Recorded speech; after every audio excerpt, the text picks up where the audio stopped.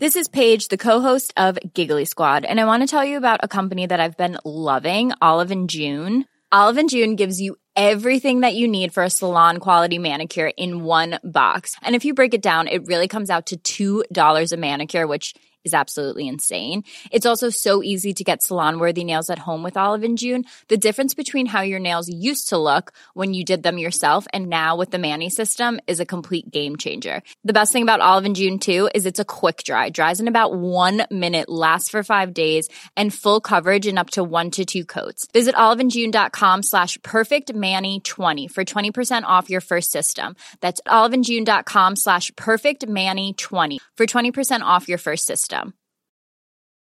Hiring for your small business? If you're not looking for professionals on LinkedIn, you're looking in the wrong place. That's like looking for your car keys in a fish tank.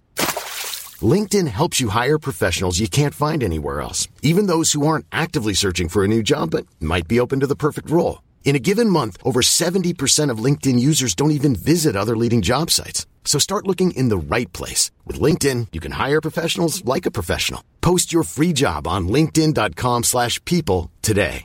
Quality sleep is essential. That's why the Sleep Number Smart Bed is designed for your ever-evolving sleep needs. Need a bed that's firmer or softer on either side? Helps you sleep at a comfortable temperature? Sleep Number Smart Beds let you individualize your comfort, so you sleep better together. J.D. Power ranks Sleep Number number 1 in customer satisfaction with mattresses purchased in-store. And now save 40% on the Sleep Number Limited Edition Smart Bed for a limited time. For J.D. Power 2023 award information, visit jdpower.com/awards. Only at Sleep Number stores or sleepnumber.com. Hello, don't mind me. This is just post-production spanners. I thought I'd add a quick note at the beginning of the show to warn you that there is a slight audio artifact where Joe's microphone lead is rubbing against his stubble. Now don't worry, after about 5 minutes we caught it and we sorted it out. For the rest of the 2018 season, Joe will be clean shaven. I don't know. I'm not his mum. You are listening to Inside F1 with Joe Sayward on Missed Apex Podcast. We live F1.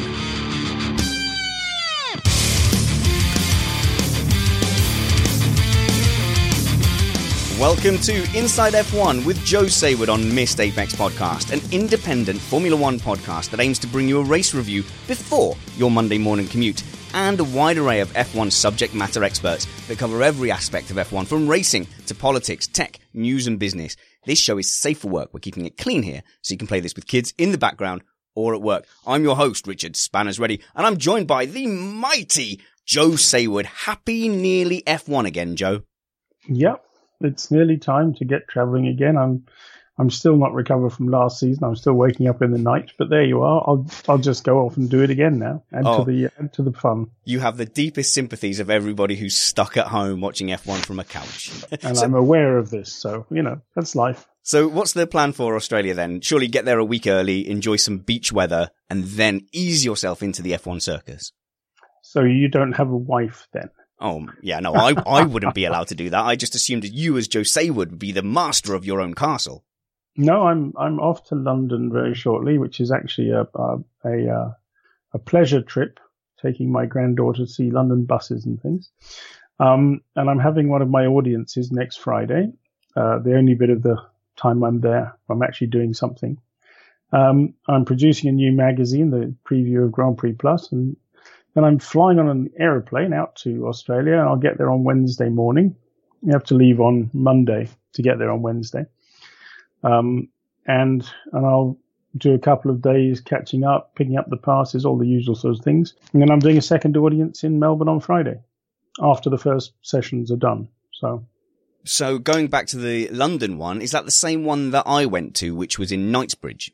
Yes, it is. Same location, pretty much the same everything, really. And it's just to sort of look at the what's happened over the winter and looking ahead to the season. I mean, basically, it's not, I don't decide what it's about. People who go decide what it's about. You went there, No, I know. And I was going to say, it is really up to the people that are there. And luckily, Joe, you attract people who are fairly intelligent Formula One fans. I have to say it was very educated, if not the youngest, most sparkly audience I've ever seen. That these are guys who have had a deep knowledge of F1 and knew the right questions to get interesting stories out of you from the whole era of F1. And it had this sort of air of like a conference where, you know, it's all like-minded people sitting in a room. Even though I didn't know anyone in that room, you know full well that they all have the same passion and love of F1. And then we have a subject matter expert to channel that. Who am I to say? But basically, yeah, I mean, I get erudite questions, which is good. I prefer that to dim questions, I have to say. It's fun too. I mean, I enjoy it.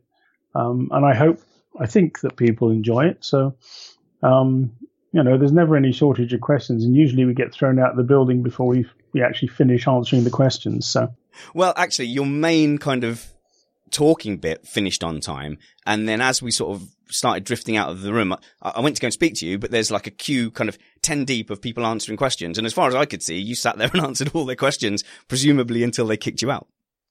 Well, I did get kicked out in the end, which is only fair. You know, you booked a room for a certain period of time and people have got to clean up and all the rest of the sort of stuff. I mean, I love doing the audiences, and I think that, you know, if I could do one every weekend, I'd be very happy.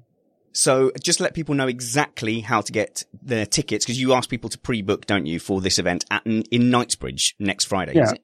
They have to pre-book, yeah. And where do they go?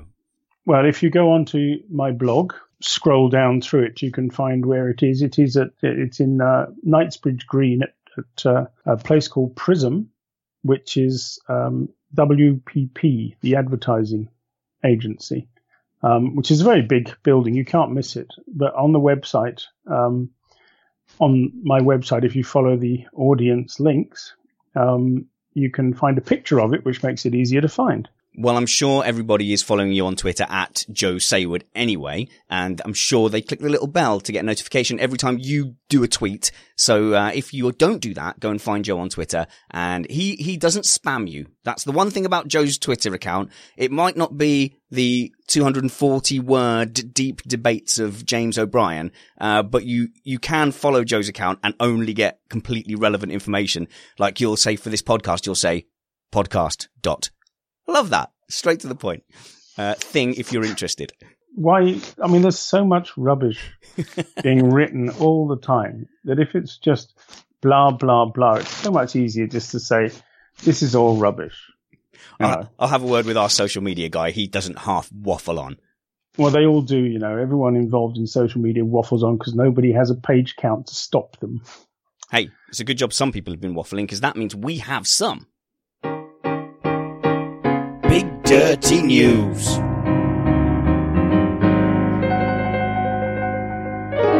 One of the biggest pieces of news for me over the winter, as somebody who watches F1 on a screen, is the fact that F1 TV pretty much declared, Joe, we actually don't need a broadcaster because we are a broadcaster. So what do you think of this F1 TV? I know we can't get it in the UK for a little while. Oh, you can't get it in the UK for a number of years, unless, of course, you act as a pirate, which you can do, I believe. I wouldn't know how to do it, but you know, I think that it's brilliant, to be honest. You know, all these TV companies are robbing people blind, asking for far too much money.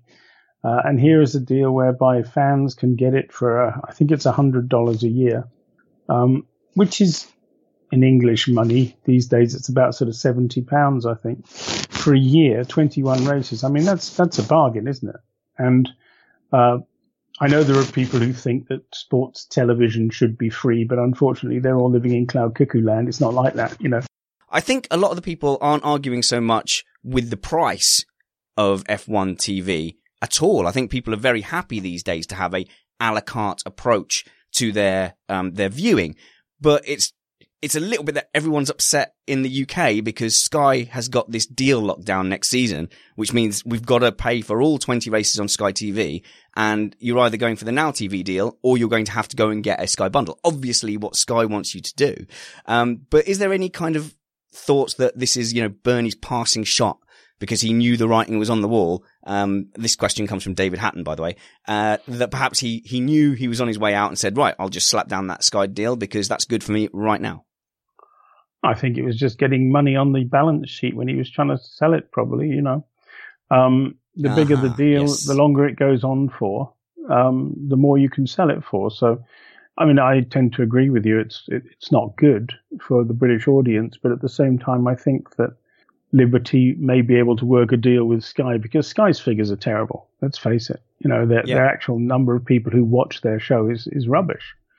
And it's gone down from the big old days. And once DC and his crew disappear at the end of this year, the numbers are going to go through the floor again. So are people really going to pay Sky kind of money? Probably not. Do they like the Sky show? They probably don't know. Whatever. It is what it is, but nobody can actually see it. So I think they're going to have to put some of it on Claire, free to air. Just as a sort of a way of promoting the service. Canal Plus are doing it in France. They're going to have 4 races free to air by another channel, but I think it's one of their associate channels. And in fact, France is going to have various different levels of what they say nowadays, different platforms to deliver, content delivery platforms. That means a telly, doesn't it? But they love to have all this jargon, all these technical types. So basically, but Sky have paid for the whole lot, and so it's basically their right, and we'll have to see what they do with it. But it is, if they go on keeping a high price and not letting people in, I think you will see sort of Radio Caroline setting up off the coast and broadcasting Formula One into Britain from the North Sea. Who knows? I mean, well, it sort of feels like Liberty is almost serving that Radio Caroline role itself, because obviously once these contracts run out, I think that they are in the perfect position to say, no, we are F1's broadcaster now. And they are a media firm, aren't they? So there's nothing to stop them saying the future of F1 is just our own in-house broadcast. That's it. Wherever you are in the world, you pay for our web service and you can have it on whatever device you want. You can watch it when you want, where you want. Yeah, that's one. I mean, to go back to the multiple platform conversation, they can do it in different ways in different countries. You can be free to air, pay-per-view. You can go digital rights. You can do all kinds of things. You can go through Netflix in some countries. You can go through anything. So it's just a matter of refining and defining which countries will go in which directions and try to make the maximum amount of money out of it. That's what it's all about. And, if they were talking about getting 5 million people signing up at $100, that is 500. I'm very good at maths, that's $500 million per year, which, knocks the socks off what they're getting right now. So, it will massive impact on Formula One if this thing takes off. And 5 million is a fairly conservative number, I would say. Because there are supposed to be 30 million serious fans, maybe even more than that. Serious rev heads who would be willing to pay that kind of money. That's for me, that's going to be a massive bonus. And of course, the more people who get into it, the more people go to the races, the more people buy merchandise. All these things that Bernie never developed, they're developing them all. And a whole bunch of them were in Miami the other day, trying to work out how they're going to do a race there. But if they're going over there, that would tend to suggest they've got some money to do things. So we'll have to see. There's definitely a race going on in Hanoi, but then again, the history of motor racing in Hanoi is fairly limited. Okay, well, let's come to those tracks in a second, but just going back to this Liberty TV model, it will come as no surprise to people who are sort of keep up with tech and media. I think in general, sport has been the last safe zone for sport and the last place that the cable companies can, well, I suppose we would call them satellite companies, can dominate. So as somebody who is quite a passionate cord cutter, and in every other aspect, I pick and choose what I want. Amazon, Netflix, that series from Google Play. And I think this is just going to fall in line with everybody else. But just some comments from the chat room here, and warm welcome to our large chat room today. You can join it by subscribing to Missed Apex Podcast on YouTube. Click subscribe. There's a little notification bell. If you click that, you'll get a notification every time we go live. Rob Graham is saying we're upset in Canada too. I take it they have the same kind of deal. Cormac is taking us through in the UK. Yes, of course, you have to take the basic satellite, then pay for sports on top. Blackout 19. Sky just need to offer the F1 channel as a standalone online subscription like BT do. And I guess that's kind of what I have to do with Now TV. because I have to see the races in real time for the podcast. So I end up paying £11.99, I think, per race weekend.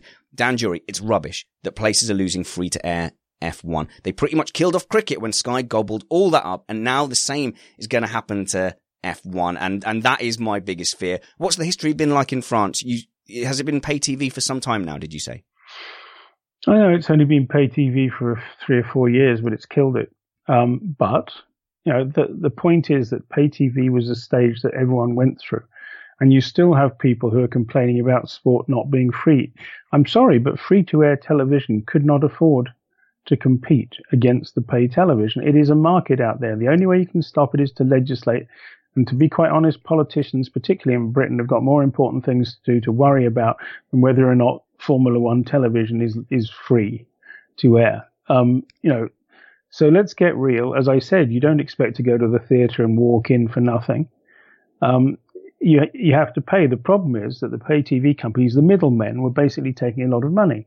So you kick out the middlemen, which is what we're doing by having Formula One television itself, and therefore you can get down to a reasonable price. And the bigger the numbers, the more people sign up, the cheaper it's going to get. Maybe. See, the models are changing everywhere. So when you talk about people expecting it for free, I suppose with the BBC, people felt it's only the old folks who expect it for free. To be fair. Well, and also the free wasn't always free. So the BBC one, you're paying your TV license, and I think my personal belief is increasingly that is a model that is going to get pushed to the margins. It has its place, but not maybe in the mainstream anymore. They can't compete exactly. on prices. You can't spend the money that Sky can spend to buy the Premier League. I mean, it's ridiculous money, but they make it back. However, if the Premier League was going direct to the public themselves, that would be another story. And it's the future. It's the way it's going to go in the future. Everyone's going to do the same thing, because why should the middlemen make the money? Absolutely. Unless I become a middleman and then I instantly want them to make money. So we have a question from Joe Christopher.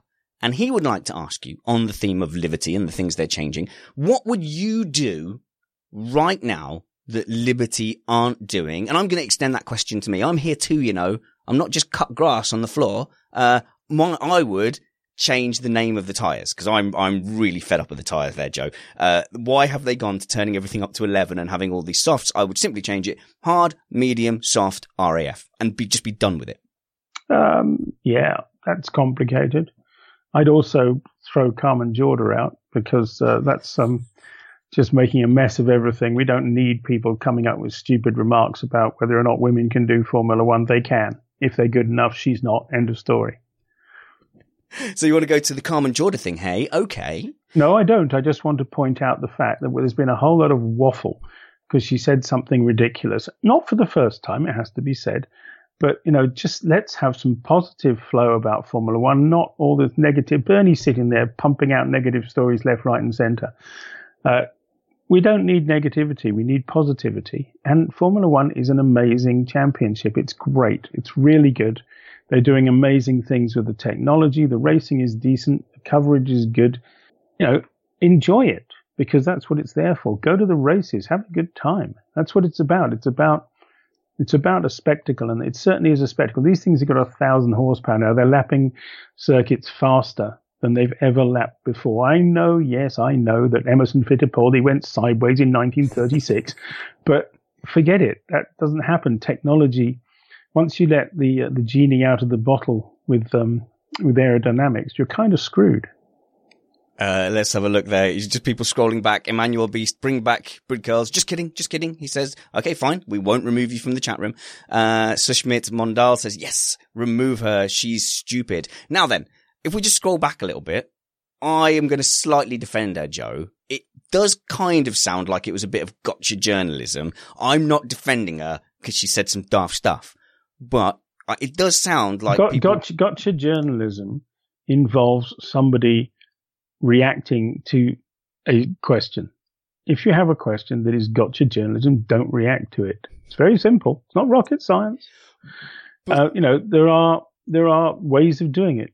Tatiana Calderon is showing how to do it. You get in a car and you drive as fast as you can and you make an impression. And that's how you do it. Yes. And doesn't this highlight, though, that she's been put in a role again, that she's probably not qualified for. She doesn't seem to have the vast media experience to deal with every time she gets a microphone in her face. And at the moment, people are just using her for sound bites. And is there a point at which she actually becomes a liability to what the FIA are trying to do with her?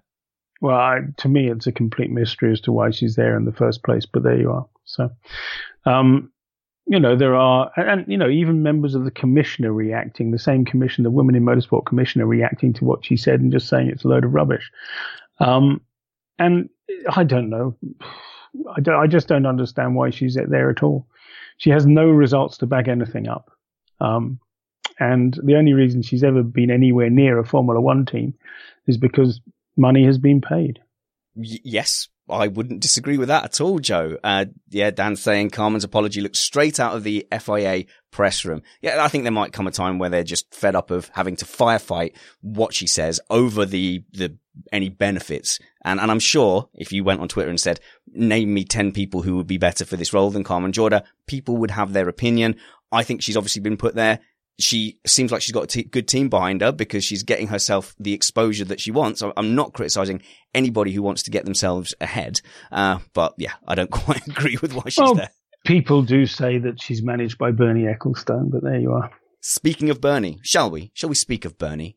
We can do. Not 3 times or he'll appear suddenly on the live stream, but we shouldn't say anything at all like his ex-son-in-law described him as the other day, which is all rather nasty. I thought it's all very ugly in the public eye, all this stuff.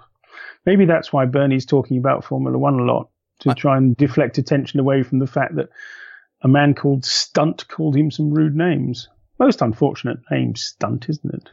I think I've caught any of this. Has he been being attacked, has he? Yes, I'm not going to say what he was called, but it was pretty rude, I have to say. Well, Joe, that demonstrates personal growth. I have to say that you didn't. Yes. Well, the specific things that I noticed he said were less controversial, but only slightly. He said Formula One should go all electric, showing that he definitely follows current technology. Yeah, well, that's terrific, fabulous plan, but where's it all coming from, this electricity? It's going to come from coal-powered fire stations or whatever. I'll say that again, coal-fired power stations. Fire stations don't produce electricity generally, do they? But where's it all going to come from? It's not going to be clean. These cars, to build them, they have a carbon footprint that takes their entire life to get rid of. So they're not carbon neutral. They're not good for the world. And in actual fact, I still think hybrid is much better. And then also electric cars are not, electric technology is not moving fast enough. There's lots of people claiming lots of stuff, but no one's actually delivering really solid results that will make it competitive economically and as a driving device. Send your comments to @JoeSayward on Twitter about whether electric cars are a beacon of the future. I think I'm a little more... Or flared trousers. I think I'm a little more... That will go out of fashion and eventually all the... basically, I think the car manufacturers are all going to Formula E because it's cheap as chips, and they can go along and have a table, drink some beer with some of their mates and say, look at us, we're green. And to be honest, I just can't see how they're going to get to this carbon, an environment to which it works, particularly if you're not allowed nuclear power. If you have nuclear power producing electricity, you're fine. But unfortunately, it's like the French, they decided to ban all nuclear power stations. They're ahead of the game. It was after Fukushima, I think. And somebody wanted to ban one of these things because it was on the River Rhine. And the president at the time said, when was the last time there was a tsunami on the Rhine? Which was a great response, I thought. But, these people are bonkers. They're getting rid of clean energy, which is what nuclear is. Yes, there's a risk, but it's a tiny, tiny risk. No, it's the cleanest form of energy there is. Oh, I don't want to risk agreeing with you, Joe, but yeah, I agree. Yes, clean energy. And, going back to coal-fired power stations, there aren't enough windmills in the world to catch up with the kind of stuff we need to have. So you can build them offshore. You've got to build a lot of dams as well. Dams are good, but, there's a limit to how many you can build, aren't there? There is. Let's go to the chat room just for a second before we move to the next crazy thing that Bernie said. Somebody said, Lord Nuka says, Carmen is the new Bernie. Muna119, Carmen Jorda needs media training. And actually, there's quite a bit of sympathy for Carmen Jorda. Not for what she said or she ever says. just for her as a person, I think. She's damned if she does, she's damned if she doesn't. And she does. And that's true. No, she's not. Well, it's she's true. She's not damned if she says nothing. Well, yeah, but she can't say nothing in that role, whereas what she should say is nothing. Well, she shouldn't be in that role then. No, exactly. So there you go. So you can't begrudge her pushing herself into that role. But now she's there. I think the fault lies with whoever put her there, not her herself. If that makes any sense. And what doesn't make any sense is the next thing that Bernie said. Here we go. It's a little bit of a thing. Ecclestone has warned that Ferrari's threat to quit F1 is real. Now, he has said what I don't agree with, that F1 is Ferrari and Ferrari is F1. No promoter would be happy to see F1 leave. And then here's the bit that really gets me, Joe. He's saying if Ferrari had a new series with the same elements as now, people would jump on board. But he caveats it with, if it was cheaper for the racetracks. Wasn't it him that made it expensive for the racetracks? Yes, it was. Was it him who signed the 100-year deal with the FIA, which makes it impossible to have a breakaway series? Oh, yes, it was. So what is he gabbering on about? Gabbering. That's a good word, isn't it? Yeah, gabbing. We'll have it. What's he gabbing on about? The fact is he just wants to be in the papers, I think. I mean, it just doesn't make any sense what he's saying. Ferrari cannot afford to leave Formula One. If they do, that's fine. Formula One will say, oh, that's a shame. But, Ferrari has shareholders. The shareholders will punish Marchionni if he pulls them out because they need Formula One. And they're not going to start a new championship because they'd have to have 10 teams and they'd have to support them. And that would cost them billions. And that's without all the other legal problems. But the FIA can't join them because the FIA is tied to the Formula One group. The only way they can break the 100-year contract is not to have enough cars. And the FIA can solve that problem in a flash, as they did in 1952. When they didn't have enough cars, Formula 2 became Formula 1. Done. So Ferrari can't leave. They can if they want to commit suicide. But in terms of setting up something else, it's ridiculous. And Bernie knows that because he tried it himself back in 1980, 81, and they gave up because they knew they couldn't win. So it's just show business. It's just blah, blah, blah. Rob Graham says, thumbs up, Joe. I think just in general, you're quite popular around these parts, Dominic Oxford, I'm disappointed that Bernie still gets so much media coverage. I was going to ask this myself, Joe. Do you then really think that he is just saying stuff for the sake of it, or is there a motivation? Or have we just simply got to the point where he's not relevant now and he wants to be? I think that's the bottom line of it. There's a couple of Muppets who will go to the opening of envelope if invited and will report everything he says as being slavishly correct. It's embarrassing. They're an insult to professional journalism. There's a few Fleet Street boys who, not there is a Fleet Street anymore, but, who sort of go because he was good to them, I suppose. But basically, he has become, in Formula One terms, he's not relevant anymore, apart from the fact he can cause trouble. And that's why Liberty put him in the position of being, as he said it himself, I don't know what it means. Well, exactly. That's exactly why you're in that position, because chairman emeritus means go away and be quiet. And he doesn't want to go away and be quiet, which is fine. But, there's lots of other things that it may be him trying to deflect attention away from other things, He's got one or two tax problems that he's been keeping out of the papers quite well. Steve, our video editor, just a quick note to you. Could you put here something along the lines of Missed Apex podcast makes no accusations or just allegedly in huge letters or something? That would be super good. Thanks, Steve. Allegedly, why is that? I don't know. I just heard tax and potentially something illegal and I'm panicking. No. I'm not saying anything illegal. It's just basically, it's fairly well-known fact that Bernie has had some problems with Her Majesty's Excise and Customs or whatever they're called. And he's they're keeping an eye on him. So I can see him not wanting that to be big news in the papers. So there's nothing unpleasant or illegal in that. It's just facts. And that's actually something that's often missing in journalism today. It's called facts. Oh, don't. Well, I'm sorry. It's true.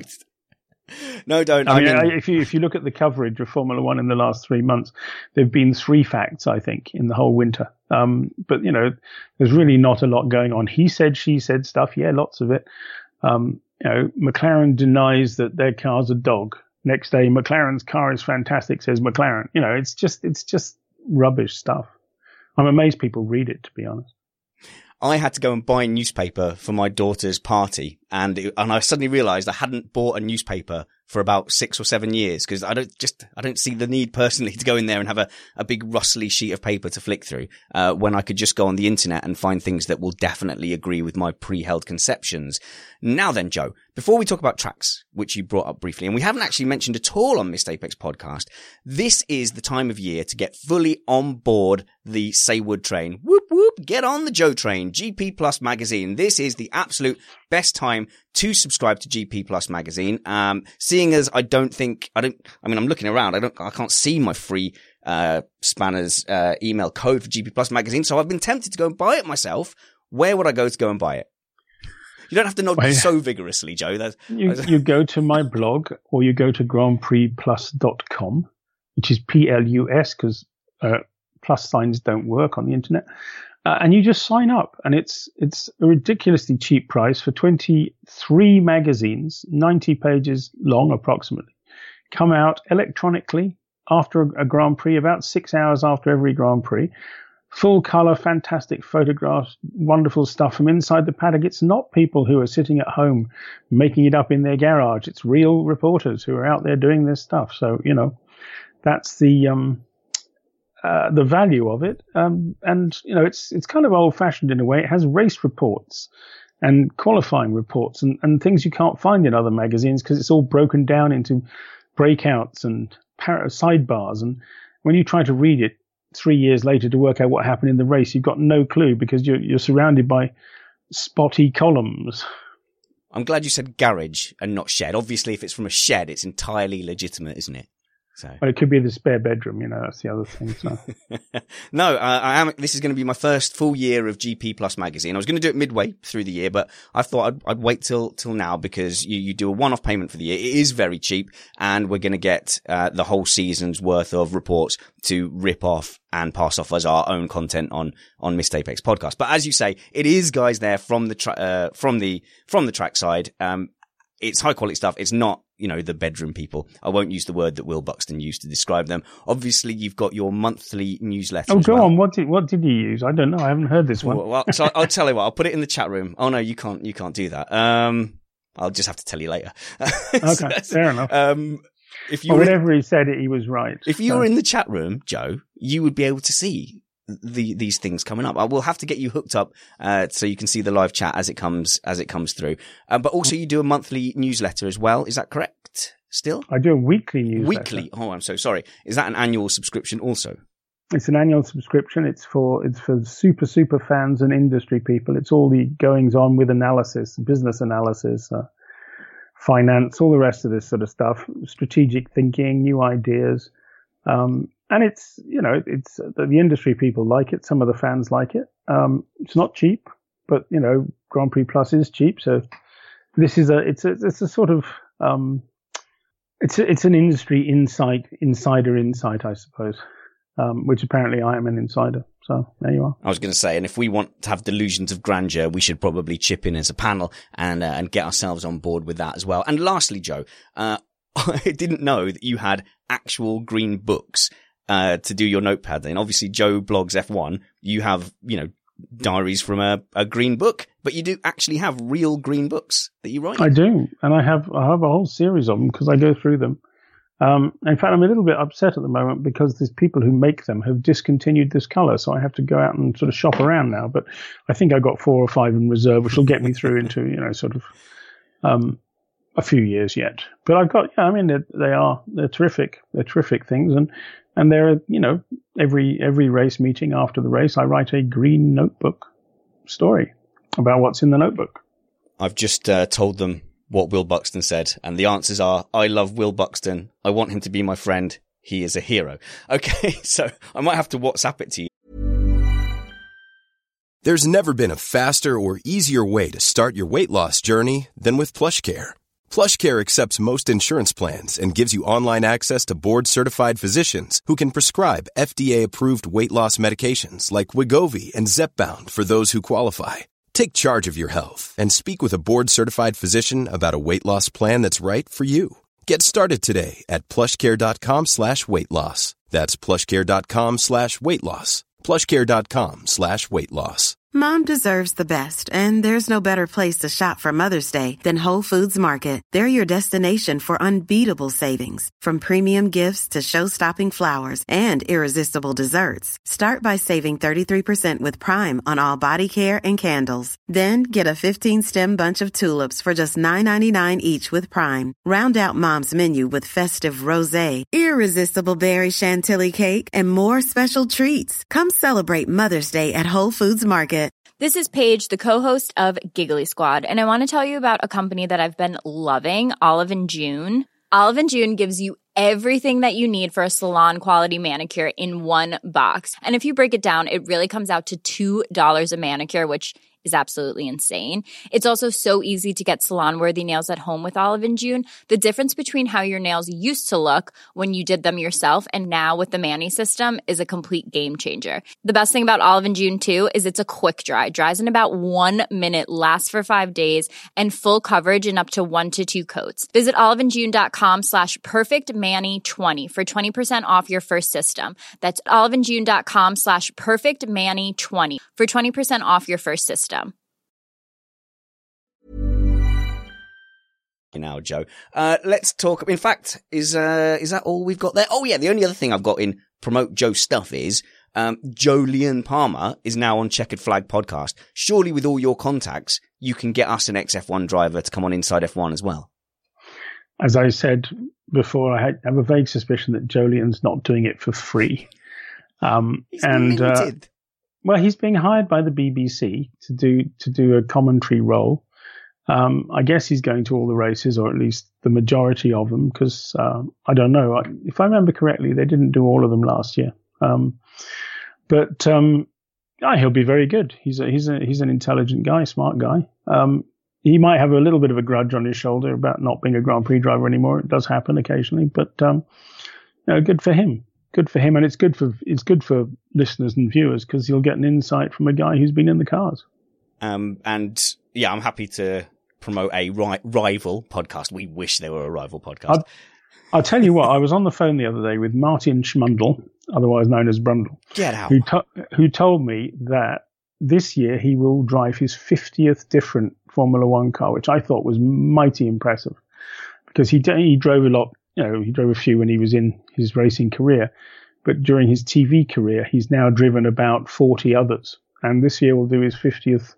He wouldn't tell me which one he was doing, but he's 50 different Formula One cars is pretty impressive. Wait. You can't just drop. I was on the phone to Martin Brundle the other day. What was the circumstance of this phone call? Why are you speaking to Martin Brundle? Well, because I've known him since we were 12, so he was in Formula 3 when I was in Formula 3, and I first met him at a European touring car race at Monza in 1984, so we go back a ways. So, yeah, we were just chatting about stuff. So. Oh, that's so cool. And tell him if the Sky gig ever doesn't work out, he's welcome in the shed for a bit. Yeah, I think perhaps if the Sky gig doesn't work out anymore, Martin probably got enough cash to retire now. Oh, he might do it for the love of it. Everyone wants to be in the shed, Joe. Oh, I tell you what, though. Well, we're all getting younger, Everyone who comes in the shed has a little side word with me and says, "Hey, any chance I can get on with Joe and have a chat with Joe?" So we might have to have some kind of all-star Missed Apex panel, Joe. Well, they can do that without actually going to your shed. They can go to my audiences. That's a good way of doing it. No, you can have a chat. You can have a chat with Joe. Oh, well, sorry. Stop competing directly with me. I suppose it's. I don't charge people to come to the shed. It's free. That's what we've got in our favour. I don't even know where the shed is. Actually, where is the shed? It's about 10 miles south of Bedford, in the very glamorous central Bedfordshire countryside. Central Bedfordshire. Okay. So look on Google Satellite View and see if you can spot a bright blue shed. There we go. South of Bedford. Yes. Okay. Yes. So it's not across the Cranfield way. It's the other way. You'll forgive me if I don't give out my postcode on the live stream.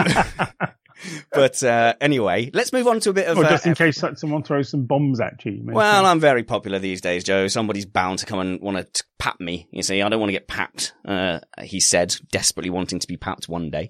So, people are saying Joe should do a talk in the shed. I love it when Joe burns spanners. Joe, you are welcome in this physical shed anytime. Let me know when you're coming through and we'll squeeze you in somewhere. So, tracks. Now, we've not actually covered this at all in Missed Apex, but it was quite exciting when you hear things like Miami. That certainly sounds like an exotic location. There was 3 tracks, I believe, that was named. Hanau, Miami, I forget the other one. But, you know... Copenhagen. Copenhagen. Oh, I'd love a Grand Prix in Copenhagen. It's a absolutely wonderful place to spend a cool spring afternoon. But how likely are these recent batch of talks going to result in a race? I think they're all pretty likely because Liberty Media have declared their interest as being taking the racing into the cities, making it festivals, and therefore you need big cities. And therefore, I think Copenhagen fits. It's a good-looking city. It's got lots of people. It's got it's well located for Northern Europe. If you look at a map of where all the Formula One races are, there's not much in the north of Europe. There's an awful lot in the south of Europe. You know, you've got Monza, Milan, you've got Paul Ricard, you've got Barcelona, all those ones in a sort of spread across the sort of Mediterranean bit. But if you go north, there's the German Grand Prix, the Belgian Grand Prix, and the British Grand Prix. But north of that, I mean, the British Grand Prix is, I think, the furthest north at the moment, I think, in Europe, in European terms anyway. And there's an awful lot of fans in Germany. There's a lot of fans in Holland. There's a lot of fans in Scandinavia and Finland. And they can all drive to Copenhagen or fly, whatever. Copenhagen's a good place to go.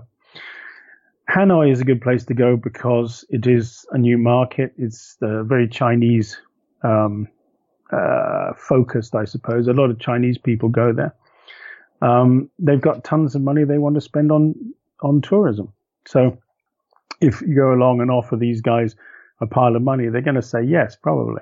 Miami, it's good for everybody if they can make it happen. The race has to wash its face because it's America. America, nothing comes, you know, the government doesn't pay for anything.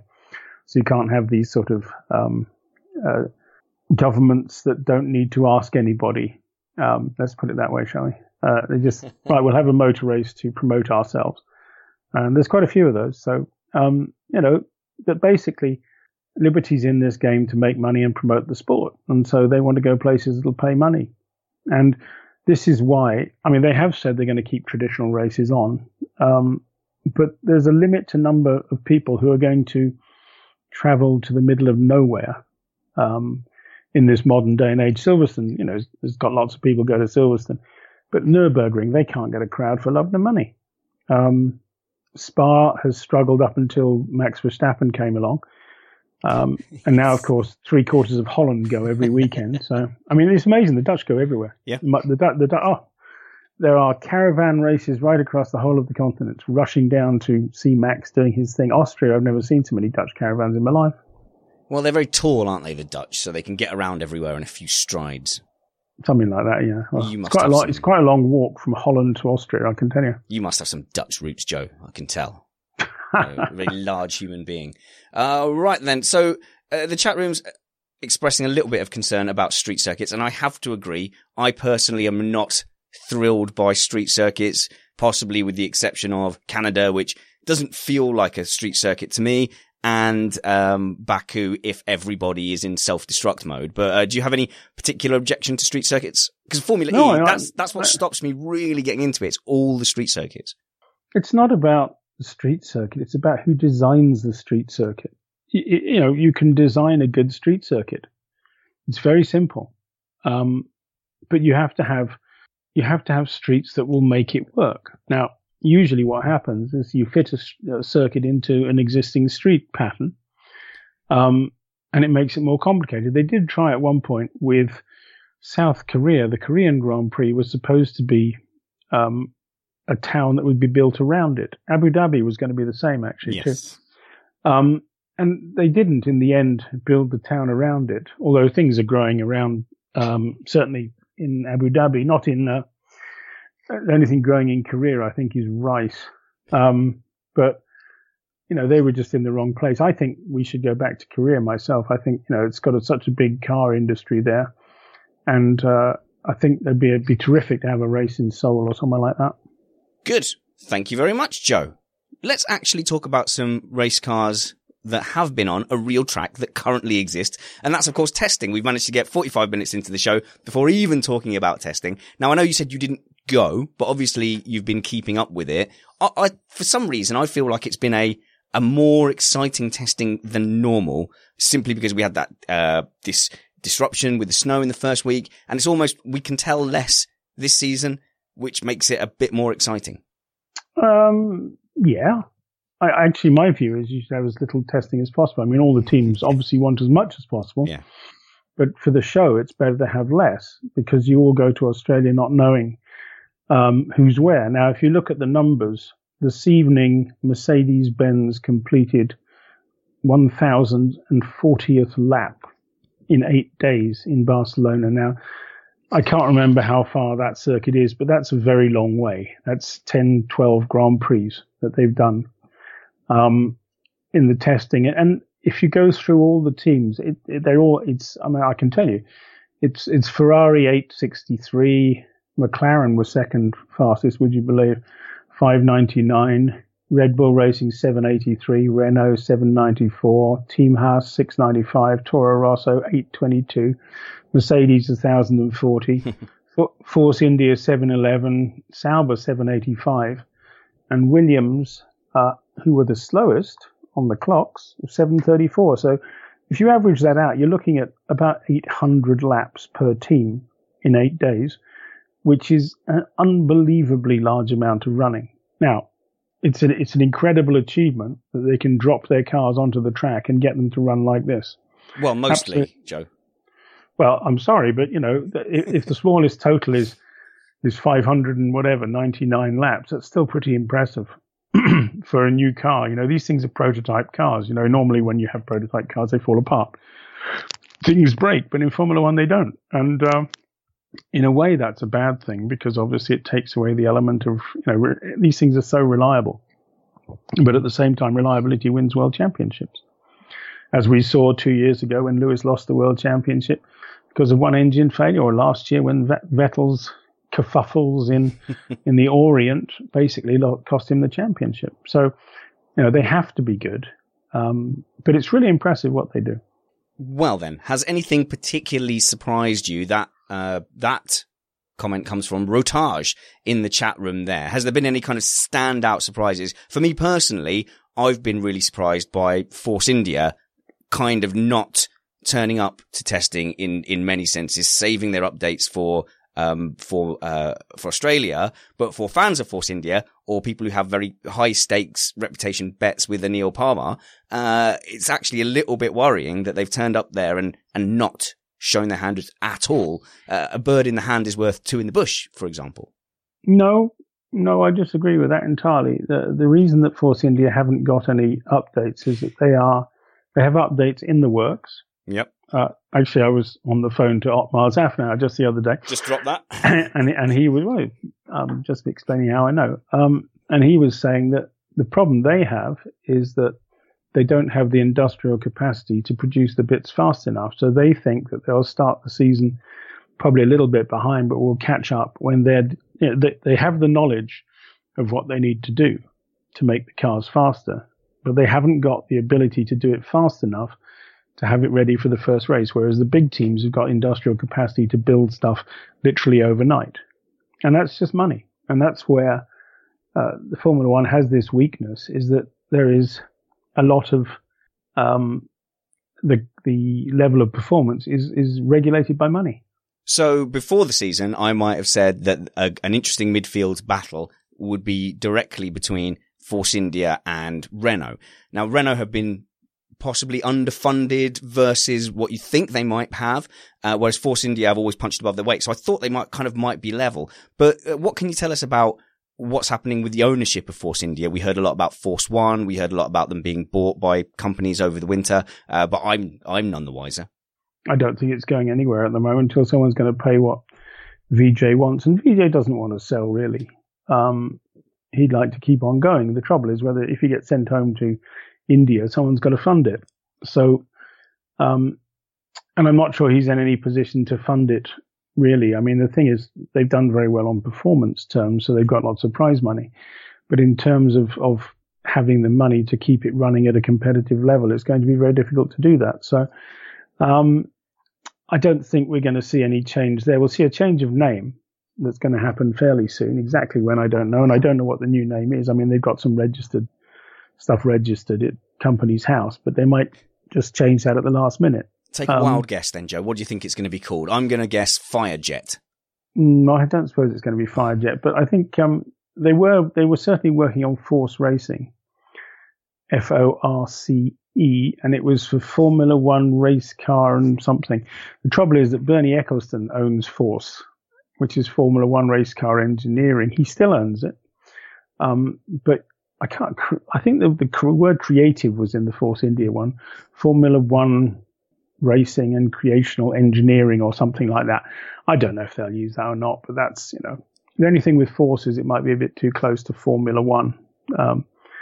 But we'll see. They'll call it something. I think the problem with calling it something so close to Force India is that it appears like it does in like a computer game where they don't have the rights to use the names, and they call it like, Force One and Ferroni and McCarty's. But it's a shame because, as you said, they clearly are a talented outfit, but they can't power their way through financially with upgrades and things like that. If Formula One was just a little bit less extreme with its finances, you would fancy some sporting billionaire or some, Mohammed Al Fayed coming in and like he bought Fulham and buying the potential of that team.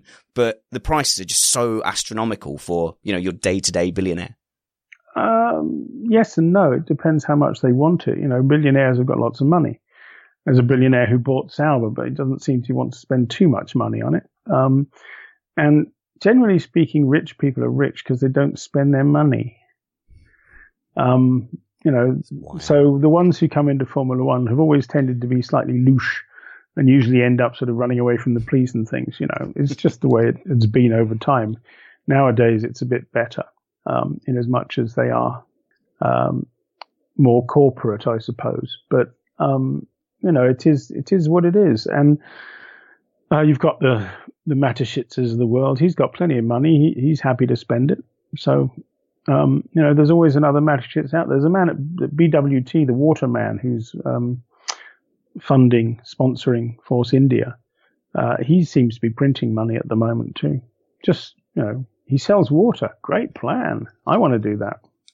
Yeah, if only I had great business ideas and didn't spend everything I get straight away, I could be pretty well off, Joe. But another well-off outfit, Renault, that we touched on there, do you get a feeling that they are making a real push financially, as in they've got more backing from Renault themselves, the race team, that is? It's all pretty much budgeted over a 5-year plan. I mean, they're always trying to get more. They're always trying to get more, but the reason they got in there was they had a budget. Car companies don't just go into things without planning in advance. So they had a 5-year, 8-year budget, whatever they had. And they're gradually growing it, and they're trying to get more sponsors in and da-di-da. And they've clearly got more money this year. Now, how that will impact upon their ability to beat Red Bull and McLaren, we'll have to see. I mean, they looked quietly competent during testing. Yeah, everybody does, but they're all pretending. Well, not everyone, Joe. I mean, there was a certain pit stop video that we may or may not want to talk about. I don't know if you saw that. There was a practice pit stop where, actually, what I heard, I can't remember where I heard it from, that McLaren stopped practicing pit stops in the Honda era because they were so busy trying to fix their car. But although Honda have pulled out a decent time that you might call a glory lap today to finish 4th, I think, in the end, that's all we've seen from them. It seems like they've been running soft tyre glory laps or breaking down. They're the one team that have looked like they're really struggling through testing. They've done 600 laps, and they've set a 1:17.784, which is half a second off the pace of the Ferraris. You can't tell if that's real or not, to be honest. But the fact is they've done it. That means the car can go that quick. It might, they might have taken all the weight out of it. Fernando had a smaller lunch than usual, whatever. But the fact is the car's set that time, and it's set it on Hypersoft, which is the same tires that everyone else has been using at the front end. So, the concern from an amateur point of view, Joe, is that car is looking awful empty And you do wonder whether they're doing everything they can to attract sponsors rather than, setting a representative time. Yeah, that's always possible. But having said that, the people who own McLaren aren't exactly poor men. No, I wouldn't say so. And what they are as well is they're not negative men. Everything that's coming out of McLaren from Zach Brown and Eric Boulier is very, very positive. Mm. I would expect McLaren. I mean, they've had a few glitches in testing, but I would expect McLaren to be on a par with Red Bull. They should be, because that's the level of kind of engineering expertise they have. They don't have Adrian Newey, but they've got a lot of very, very good people. So, I would expect them to be there or thereabouts with the same engine. Would they be ahead of Renault? Maybe, maybe not, because Renault have got good people. The thing is, all these teams have got good people. And the question is, after a while, it's not about having good people. It's having the numbers of good people you have, because success in Formula One is a little bit based on numbers. Joe, despite you being a really stern and extraordinarily frightening person to talk to, you are actually very positive. If I scroll back and I listen back to all your shows, you do always seem to find the best out of the teams and the drivers and the situations. I really admire that. But we do have to ask you this question from Dakota Clements. Joe, who's going to finish last in the championship next year? Sauber. You think, oh no, don't. I really want them to do well. No, there's not even a question. Oh, really? Yeah, I think that's pretty much what's going to happen. I mean, if Williams finished last using Mercedes engines, it would be a tragedy of Shakespearean proportions. But no, I think it's fairly clear that Sauber will end up at the back again. I don't see why they're going to come forward. Everyone else everyone's moving forward all the time. And, so saying we're making improvements, fine, great, terrific. But everybody's making improvements. So in order to make a big improvement and overtake, you're going to make double the effort. Or double the investment. I was really hoping that Alpha, as I'm calling them, I don't care what you say, Joe, that Alpha were just going to make that step forward. And they have got a brilliant young driver who might eclipse Ericsson and really get the best out of the package. They might have that in their advantage later in the season. Let's just see what happens. But my sense is that they are weak. I think Williams is a little bit weak on the driver front. I'm not sure how the car is. It should be good. They've got some good people there. They don't have as much money as they need.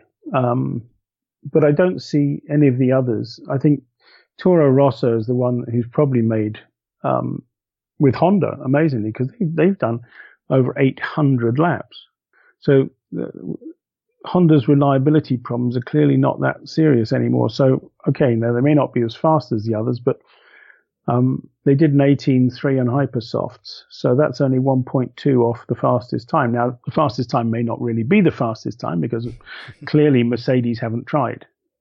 Or if they've tried, they've only tried on 2/3 of a lap or something. I mean, all the engineers are going to be looking at all the data, trying to figure out, were the Mercedes boys doing very fast laps and then lifting off at the end, or were they doing fast sectors? And if you add all their sectors together, which is the fastest one, and it's probably in the high 16s, I should think. Yeah. I still see Mercedes being the powerful. I mean, they're the ones they don't need to try, do they? 1,040 laps. That's a lot.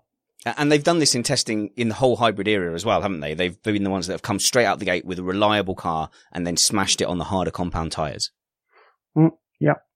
No, I mean, it's the thing is, there's a danger of reading anything into testing because, as you said yourself, some people, I remember Ligier always used to go off and do a fantastic time on the last day of testing because they needed some more sponsorship money. Yes. And, we had Matthew Carter admitting last week that he did exactly that with Charles Pic. To get to second in a timing screen. And actually, interestingly, I have just got a message from listener Matthew Carter here who says, would Joe be willing to have a bet with me about McLaren beating Red Bull? So do you fancy McLaren to beat Red Bull this season?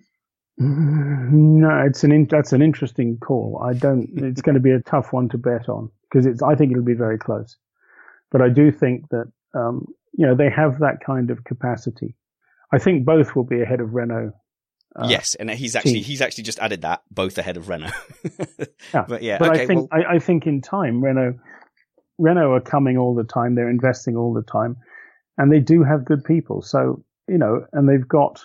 I don't know if any of the readers have been to Enstone of late, but it's a massive building site. They've extended the factory in the last 12 months quite dramatically to get all the people in. So, and they're making things happen between Viry-Châtillon and Enstone. There are lots of things going on.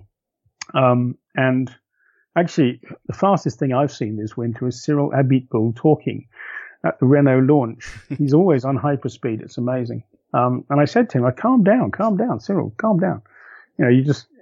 You're talking at 37,000 revs. And, I worry about him sometimes from his health, but he must have very, very good blood pressure levels. I'm trying to scroll back here because the live stream is going by very quickly, but somebody here is basically asking, do you have any insight into why that McLaren livery is so blank with their deals that fell through, or is this a hangover from the bad press with Honda? It's because there were some big deals when it fell out of bed with Ron Dennis in that era. It's because the market's not easy. It's because Zach's usual sources are doing other things. If I was a gambling man, I would say that in 2019 you might see Martini or Bacardi Company on the McLaren. I just have a feeling in my water maybe that could happen because Johnny Walker went walkabout, and so they've got room on their car for a bit of a Spirit, and that was Zach's deal actually with Williams. The Martini Williams deal was a Zach Brown deal, so. And just it was cheap as chips, I should add. They got a very, very good deal. So McLaren might not be keen on that. But, the fact is that finding sponsorship these days is tough, certainly to the level that it used to be at.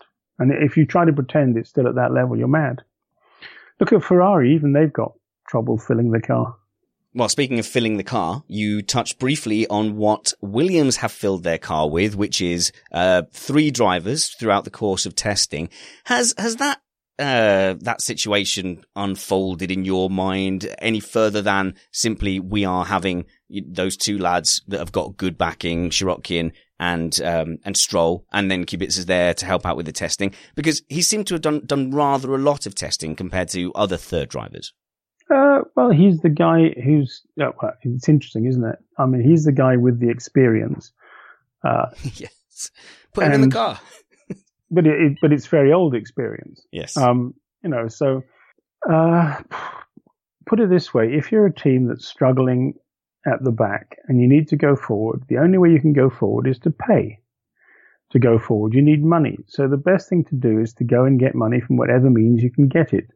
Now, if you can get good drivers who can also bring money, I mean, if you get a driver who can't drive his way out of a cardboard box, it's a waste of time. But, if you can find somewhere a balance that's about right, near enough, and Stroll and Sirokyan are, they're not bad drivers at all. Remember, Stroll was on the podium. Okay. Strange circumstances, but he was. And Sirokyan is quick. He can be quick. So, let's just wait and see. But if you're trying to move a team forward, you need money. And that's really what it's all about. Whether we like that, whether it's fair, whether they should, people say in this absolute, fans have a great sort of sense of absoluteness about their decisions. Well, it should be like this because. But the truth is that they've got people whose salaries they have to pay, and hundreds of them. So they have to make money, and they have to do it in a way that keeps the team going and moving in the right direction. So you do what you have to do. Well, I think we all appreciate that on one level, but it's just a general disappointment when it's a team that is as loved and as supported as Williams. It's just, people think, oh, not my team, not Williams. They shouldn't be the ones who are reaching out for their support. Tyrrell did it. BRM did it. Lotus did it. They've all done it. The big team's struggling. When their days are gone, Brabham did it too. All these teams, when they got to different times and times were hard, they all went and found, people like Philippe Adams to drive their cars, or that was Lotus who got him, and there was Brabham had Giovanna Amati actually, and Damon Hill too, although I think he got that one for free. And basically, people just go and find money wherever they can get it. So it doesn't matter if you are a great team of years gone by. You've got to be, if you want to be a great team in the future, you've got to move forward. Otherwise you die. That's Formula One. You need money to move forward. Why not spend a few of your bucks following Joe Saward, really the only paddock person it's worth following, and he is with us here in the shed. So why not put a few bucks his way for GP Plus magazine? You'll have a magazine in electronic form delivered to you very, very quickly after a race. What was the quickest you managed last season? Oh, I can't remember. But the quickest ever was like 2.5 hours. Which was totally insane. It was like the Keystone Cops Goes Publishing. But we had a plane to catch because we'd screwed up on the, because sometimes nowadays we have these races at strange hours. And so sometimes you make an airline booking without thinking it through properly. And then suddenly you think, we have to be at the airport at 9:00 and the race just finished. This is not going to be easy. So we've had a few adventures like that over time. But yeah, it's kind of hard to beat 2.5 hours. And I don't want to ever try again, to be honest. 6 hours is fine. And there's lots of ways that we can give you money, really, apart from the newsletter for you insider wannabes. I think that might be us. There's also, of course, the audiences with Joe. Anytime you go to a race, Joe Saward is there and you can pay to go and see him in person. And if you are in Knightsbridge next Friday, go to his site, Joe Saward. Just search that on the internet and you'll find him. Click on his face and that will give you links through to an audience with Joe. I can highly recommend it. Like I said, even if you are on your own, you are going to sit down next to people who love Formula One as much as you. You just turn around and say, hi, I'm Jim. I love Formula One. You've got an instant friend. I know. I've done this. It was fantastic. Is there anything else you'd like to promote while we're here, Joe? No, I think that's fine. Thank you. I'm getting better at this. I have to say that I don't think it works clicking on my face anymore because I've changed. The blog has changed. If you do Joe Blogs F1, as that's with 1G, not 2. Joe Blogs F1, it's a joke. There are some people who don't get that, but never mind. The Joe Blogs F1 should see you all right. And if that doesn't work, just go to Google and type Joe Saward and it'll come up. So there you go. And if you want to follow me and show me your support, why not follow me on Twitter at SpannersReady and the show at Missed Apex F1. Tell the people you work with that you have your F1 fandom increased by listening to Missed Apex podcast and particularly by Joe Saward Inside F1. So until next Sunday, when the panel get round to talk specifically about testing and get down into the weeds of it, remember that wounds heal, chicks dig scars, and glory last forever. This was Missed Apex with Joe Saward.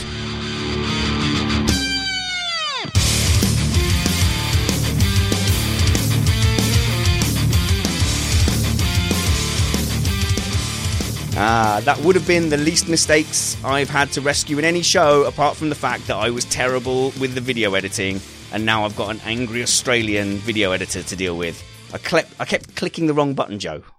That's the problem. Oh, don't worry. My phone kept being vibrating all through. That's why I'd smile on my face, probably. Oh my God, the internet is cracking out at your end just as the show's finished. That's such good timing. Look on your phone now. I sent you what Will Buxton described. What you called bottom feeders are the words he used to describe them.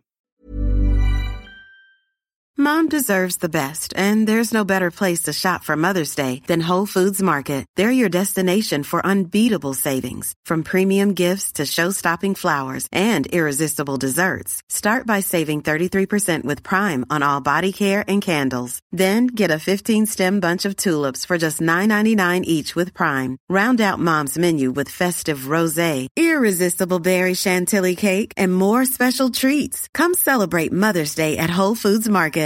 Hi, I'm Daniel, founder of Pretty Litter. Cats and cat owners deserve better than any old-fashioned litter. That's why I teamed up with scientists and veterinarians to create Pretty Litter. Its innovative crystal formula has superior odor control and weighs up to 80% less than clay litter. Pretty Litter even monitors health by changing colors to help detect early signs of potential illness. It's the world's smartest kitty litter. Go to prettylitter.com and use code ACAST for 20% off your first order and a free cat toy. Terms and conditions apply. See site for details. Want flexibility? Take yoga. Want flexibility with your health insurance? Check out United Healthcare Insurance Plans. Underwritten by Golden Rule Insurance Company, they offer flexible, budget-friendly medical, dental, and vision coverage that may be right for you. More at UH1.com. Mom deserves the best, and there's no better place to shop for Mother's Day than Whole Foods Market. They're your destination for unbeatable savings, from premium gifts to show-stopping flowers and irresistible desserts. Start by saving 33% with Prime on all body care and candles. Then get a 15-stem bunch of tulips for just $9.99 each with Prime. Round out Mom's menu with festive rosé, irresistible berry chantilly cake, and more special treats. Come celebrate Mother's Day at Whole Foods Market.